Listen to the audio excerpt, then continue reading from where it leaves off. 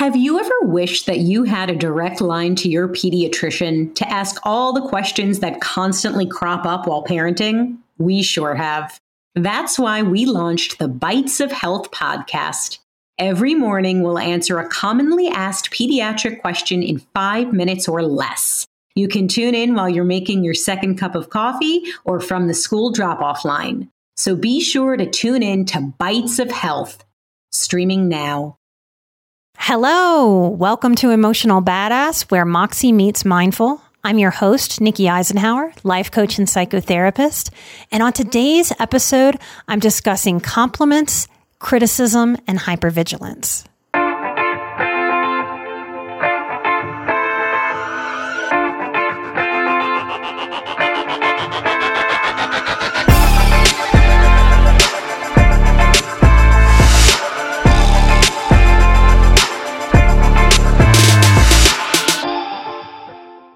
Hello, y'all.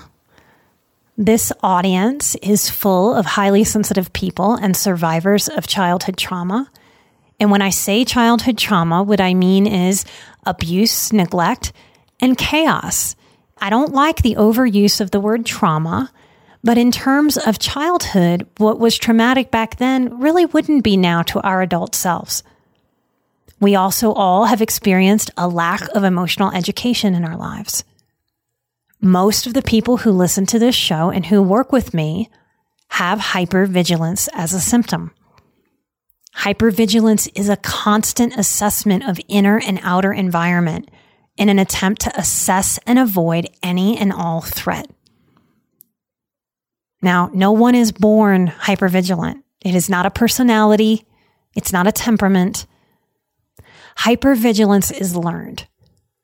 When our nervous systems spend way too much time and energy completely overwhelmed and overstimulated, our system sort of loses the ability to feel safe and calm and secure. We learn this through experience. It's not who we are. It's taught to our bodies and our minds from unsafety. Our most traditional understanding of PTSD, post-traumatic stress, is a soldier being in battle. Their nervous system cannot relax. It has to be activated and on the entire time. And our nervous systems operate much like the cheetah runs.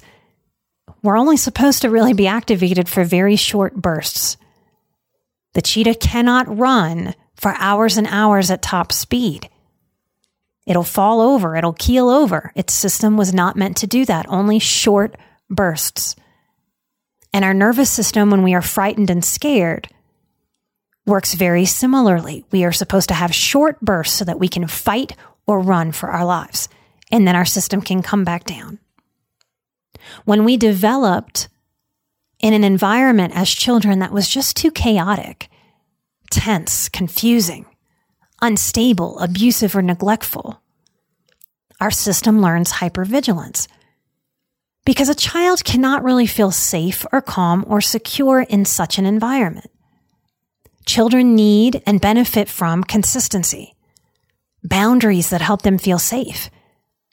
Children flourish in environments where there's an encouraged sense of curiosity as they develop into the little people that they were born to be. We benefit from an environment, from a parental energy, from a caretaking energy that helps us navigate our worlds through mistakes. Mistakes need to be normalized as normal and natural. This is how we learn as human beings. Perfectionism, shame, reactivity, unrealistic expectations for a child's age, their maturity, their knowledge, their intelligence level, all creates hypervigilance. These inappropriate, inadequate, or abusive environmental experiences create this hypervigilance that follows a child into adulthood and rarely, if ever, goes away on its own without intentional work. We work in healing to reprogram, to soothe, to reparent the inner child, to become a safe place to fall within ourselves, for ourselves. It's why people like me, trauma therapists and healers, are always sort of pushers of meditation and breath work, of presence and stillness. Because this is the healing balm that counteracts that hypervigilance that the nervous system has learned over time. So we practice presence and we practice observation that is vigilant and smart, wise, but not hyper vigilant. Not hyper aware. There is no hyper wisdom, just wisdom. Hypervigilant is an attempt to block, to guard, and shield the self from a dangerous or just unkind world. And of course, as highly sensitive people, we want the world to be as kind as possible. We want humans to treat each other with high regard and high respect. You're probably listening to my voice right now and listening to this show because you're trying to learn how to be kind inside of yourself and let go of that inner critic that develops so strongly in households that are harsh or cold or chaotic or just inadequate and not very emotionally intelligent. Because emotional intelligence does not typically fall out of the sky. We have to seek it out and develop into it, develop with it. So much modern advocacy comes from this wounding, this desire across all topics. I can sum up modern advocacy as a whole lot of inner children screaming for the world to be kinder so that they can be okay, so that they can move through the world and not ever be triggered. And that's a very childish hope and expectation to have for the world. We don't want to hinge our healing. We don't want to hinge our okayness on the world becoming kinder.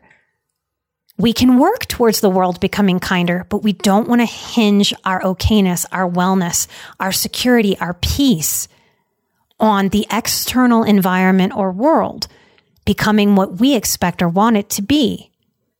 Healing just doesn't work any other way than owning our relationship with ourselves and the world as it is, not as we want it to be or wish it to be. We must embrace what we actually have the power and control to change on the daily. And that is our own relationship with our own nervous system. And when we do this work, no matter what the world does, we can learn how to not be triggered by it on a day when the world gives us its best behavior and on a day when the world shows up and gives us some of its worst behavior. We can lean into soothing despite the sometimes or often immature, unkind cruelty, ignorance, and danger that is very real in this modern world and has always been true for all of humanity. What I want to talk to you about today is being able to receive what's good. And for this episode, I'm focusing on compliments. And we rarely, if ever, talk about hypervigilance and compliments in the same conversation. How do those even relate to each other? Hypervigilance and compliments? Well, I'm going to tell you. And my first question for you is to dig deep and sit with this question. Do you know how to receive a compliment? Do you bob and weave, dodging a compliment like a prized fighter dodges punches? There are many ways to block compliments. We can block compliments by minimizing. Oh, it was no big deal. We just sort of wave away that compliment. We block compliments by deflecting. Well, you taught me how to do that. That's why it's so good, because you taught me, pushing that compliment back to the other person, unwilling to receive it in that moment. We block compliments by dismissing and deflecting, just like that boxer bobs and weaves in the ring. I used to do this a whole lot across the board. The example I want to give you is that the truth is, I am a damn fine cook. I know that about myself now, and I can own it. And now when someone compliments me, I know how to say thank you and receive it. But for most of my life, if anyone eating my food would compliment that dish, I would not receive it. I didn't know how. I might say, well, thank you, but it's not my best. The last chicken I cooked had much better flavor or was more tender or juicy. Like I just couldn't get comfortable with allowing something to be good and allowing somebody else to see me in that goodness. Or I might have said, oh, well, you should have tasted my grandmother's gumbo. So much better than mine. Bobbing and weaving. I was an excellent compliment boxer, a bobber and weaver of the compliments thrown my way, and I suspect many of you listening are struggling with the same thing. We can all understand that a boxer in the ring is dodging in good faith and integrity. That boxer is healthily bobbing and weaving to avoid punches to the face.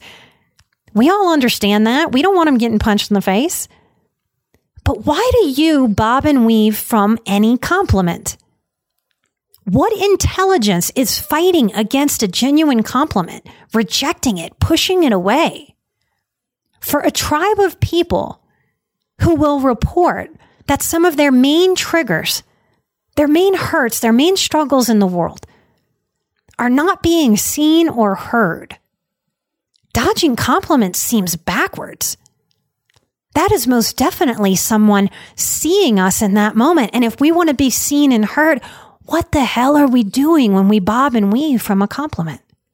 So, in a hyper-vigilant attempt to avoid what's bad, we develop this sad consequence, this side effect, which actually winds up making us block what's good too. What this can mean for us on our healing journey, if we let it have meaning, if you're buying into what I'm saying right now, hypervigilance isn't really as useful as our system would like to believe. It's also exhausting, burning up our precious energy. It also doesn't really work when we step back and look at it. Seriously, my own hypervigilance across my lifetime, it didn't save me from much.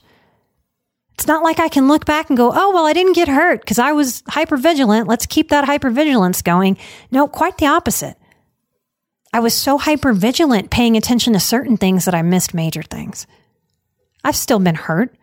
I've still made some very poor, unaligned decisions while being maximally hypervigilant. We can certainly understand how and why the hypervigilance develops. Why our inner child, in his or her immature glory and wisdom, decides to just build up giant thick walls, but the understanding doesn't quite free us from its binds. These walls build up in an attempt to protect us, and at some point in our healing and an awakening, we start to realize, oh my goodness, the walls are keeping good things out. So when I say this to people, often what I'll hear back is, okay, Nikki, all right, I get it. I understand why I built these walls up. I understand that I needed to. I'm not mad at myself about it in this moment. I get it. The walls were the best I could do to try to keep things out. Hypervigilance was the best I could do to hyper pay attention to everything, even though I missed some major red flags. I see the flaws, and I often respond in this way. Yes, I'm glad that you see those walls and know that those walls need some adjusting. They're not working. But knowing that the walls need to come down, knowing that hypervigilance needs to be dialed down, doesn't really get the full picture. And in this way, our psychology can be tricky to figure out alone. And here it is. Are you ready for a new insight? Here's the part that is astonishing and bucks the walls built up and need to tear them down lens. The second someone comes up to you with a criticism, is it true that you seem to receive that criticism like a shot to the chest? Like you were absolutely wallless in that moment. Like hypervigilance did nothing for you to keep that criticism or that shame or that judgment out. You show up in that moment defenseless. And no, I'm not talking about it hitting like a little bitty BB gun kind of sting. Most highly sensitive people take such a criticism, take such a judgment to the heart like a damn cannon hits you square in the chest. How is it that we are dodging compliments but taking every critical shot, letting yourself be pummeled with it. Where do the walls go in that moment? These walls that we talk about like they're thick with no windows or doors. How could these walls fail to keep the criticism, the judgment, the flat out meanness that sometimes comes from others? How can those walls fail to keep that out so miserably? We wind up being like a mail slot that accepts all the junk mail through the mail slot. But then we refuse the IRS refunds, the found money checks, the handwritten holiday cards. It's backwards. We, as trauma and chaos survivors with high sensitivity, we have to face the fact that we are just not doing a good job receiving what is good and useful and rejecting what is bad or unuseful. I often describe the effects of trauma as flip-flopping certain things. And I think my sweet, lovely audience that works so hard at life, y'all are all such strong, capable, emotional badasses. But here we have identified another flip-flop that must be flip-flopped back in the right direction. Despite all that hypervigilance, that attempt to control what comes in so it doesn't hurt, doesn't even work. You've let in so much that is critical, and you have rejected the light that people have tried to shine at you. You've rejected the light that people have tried to shine into you, for you, with you. Likely what's going on here psychologically is because of your own childhood development. You never really learned to give yourself enough positive reinforcement, enough encouragement, enough light. And again, for a crowd that wants to be seen and heard and gets triggered if they are not, do you see it? Right here is really the spot where we accidentally betray ourselves. And yes, betrayal is a big word. But we've got to get straight about some things on the healing path. And it does not work to walk the world and say essentially, hey world, I would really like the world to listen to me, and I would like the world to affirm me. I would like the world to be safe. But when good things come at me, I'm going to block, minimize, dodge, shirk, shrink, all affirmation, all acknowledgement, all compliment. Oh, and all that good stuff that I want from everybody else in the world, I'm not going to do any of that stuff for myself. If you can receive the criticism to the chest like a cannon, then the truth is, if you get real with yourself, that you really can receive a compliment. You already know how to dodge.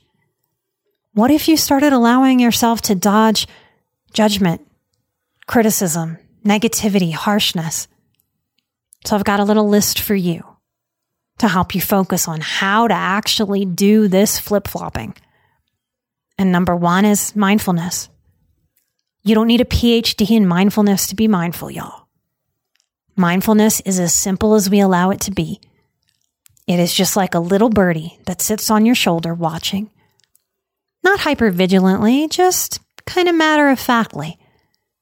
And it catches when you're in one of those toxic flip-flops. And that little birdie can whisper to you, hey, I think this is one of those times where we're doing the backwards thing. We've got to flip-flop this. Let's receive that compliment. Let's block that criticism. Second thing, those of you who are old enough to have experience with VHS tapes, Blockbuster Video, we rewind the tape. And that just means we let that little birdie tell us, hey, there was a problem in your self-talk right there. Hey, there was a problem in how you related to that message someone just sent you. And when we notice that from the whispering of the little birdie, we rewind the tape. We erase that section of that toxic flip-flop and we write over the tape. We re-record that scene again, flip-flopped in the right healthy direction. We try again, simply and easily. Third thing I have for you, we meditate. And we don't meditate just because everybody talks about meditation. We meditate so we stop running from ourselves. So we start to embody what stillness is. Because whatever we went through childhood, we learned I better not be still. If I be still, I'm going to have all my feelings and nobody around me knows how to help me with those feelings. So I'm just going to keep on moving and keep on moving and keep on moving and keep on moving. And we wonder why we're so tired. Many of us have not experienced stillness, maybe since we were born. And if that makes you sad, I love you. And I want to kind of say good, because it is sad. And if you face it, you can get out of that sadness. So we meditate, honoring the reality that we really don't know how to be still. This is how we start to offer ourselves peace. This is how we start to work with our intuition, because you can't hear your intuition if you're going 1,000,000 miles an hour and can't get still. So we meditate, not as some kind of punishment, not as some kind of, oh, everybody else keeps telling me I should do this. Maybe I should do this. No, we meditate out of self-respect. Self-respect for our grown-up self today, and self-respect for the child we were that endured everything she or he endured. We step up as a wise woman and a wise man inside of ourselves to teach ourselves what our parents didn't know how, what we missed out on, and we teach ourselves stillness. This is self-love. Number 4.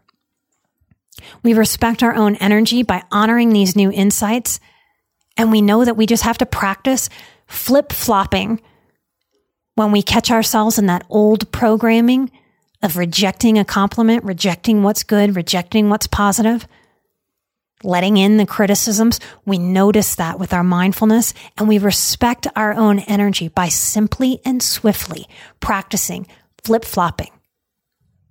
I love doing this in group work, because the second that I bring this up and the next person receives a compliment, you can see them digging their heels in and bracing for receiving that compliment, very much like we might brace if we knew we were going to get punched in the face.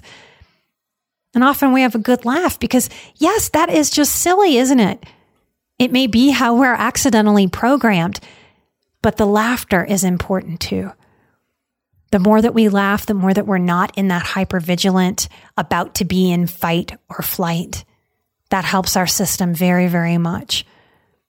It is uncomfortable to come into the body and to receive what we don't really have muscles to receive. This is how we build those muscles. This is why today, when someone compliments my food with my head held high, I don't dodge it. I let it come right at me, square at me, right in the heart. And I go, thank you. I have worked hard on how to perfect that dish. I'm so glad I get to share it with you. The 5th one, I mentioned it in the 4th, is to laugh. We are, as humans, lovely, sometimes ridiculous, sometimes goofy, sometimes serious, complex, beautiful human beings who make a lot of mistakes along the way. The concept that I'm sharing with you today about compliments and criticism, it's so okay to sit back and laugh at ourselves. What a silly thing. What a silly flip-flop that just has not served us. And we can serve ourselves so much better. Isn't that a relief? Let it be a relief. And the 6th thing I have for you to work on this is to invite you to join the boundaries course so that you can learn boundaries in the nuanced way that I teach it, so that you can boundary in ways that are appropriate and honoring of what you've been through in your past and what you want for your life in the future, and learning how to be in the present moment. I want to help you learn how to boundary so that you don't just have walls that don't really work sometimes. I want you to have control over having walls, sometimes half walls, doors, windows, maybe skylights. You get to learn through healthy boundaries work how to sort of let the right stuff in and keep the wrong stuff out. This is such a big part of our healing. It's why I have lessons in the boundaries course about lighting up for ourselves, about what to do with our triggers, because the little kid in us just really wants to live never ever being triggered. And we have to accept. Acceptance and dealing with our expectations is another lesson in the boundaries course. We have to accept that the world is likely always to be a triggering place, especially for a sensitive being. In that course, we learn what to do with our triggers instead of just closing our eyes and crossing our fingers and hoping that the triggering response goes away or the trigger goes away. We work with it until we're no longer triggered. My belief is that you, me, all of us, we were born to be able to feel joy and peace. That's what makes being alive feel so amazing. To be able to connect to beauty and see more beauty, not just the kind of beauty that's in sunsets or in a wild animal or in the mountains or a beach, but the kind of beauty that you have in you, your strength, your sense of wonder, your smile, the way your mind thinks and works like nobody else's, and learning to find beauty in what so much of the world rejects, like your exceptional sensitivity. I am grateful every day in my work for the beauty my clients share with me, even when they don't know yet that what they're sharing with me is beautiful. I have the strongest, most beautiful, most amazing, most resilient, most intelligent, most heartfelt clients in the whole world. And I know that I have done my work well with them when they can see the beauty that I can see in them. You deserve to receive compliments, and you are worthy of learning how and practicing and getting stronger, swifter, more ease with keeping what won't serve you out. It's doable. It really is, even if it feels so far away or so impossible. I know it because I've learned it. And I had one of the most critical, shaming voices that I've ever seen or heard. If you are motivated to love yourself in such a way, you absolutely 100% can grow into reprogramming, into flip-flopping every single thing inside of you that needs the flip-flop. Light and love. Learn more about the course or sign up at emotionalbadass.com/boundaries. We start October 10th. You get to spend a whole lot of time with me. I teach live. It's not an evergreen course that just sits there, and when you buy it, you get videos. I'm there teaching live. You're going to be able to ask me questions live if you're there live. If you feel moved to learn boundaries with me, I cannot wait to meet you. Light and love. I'm an emotional badass. You are an emotional badass. And together, now and always, we are where Moxie meets mindful. I'll see you right here next time with a brand new episode. Bye-bye.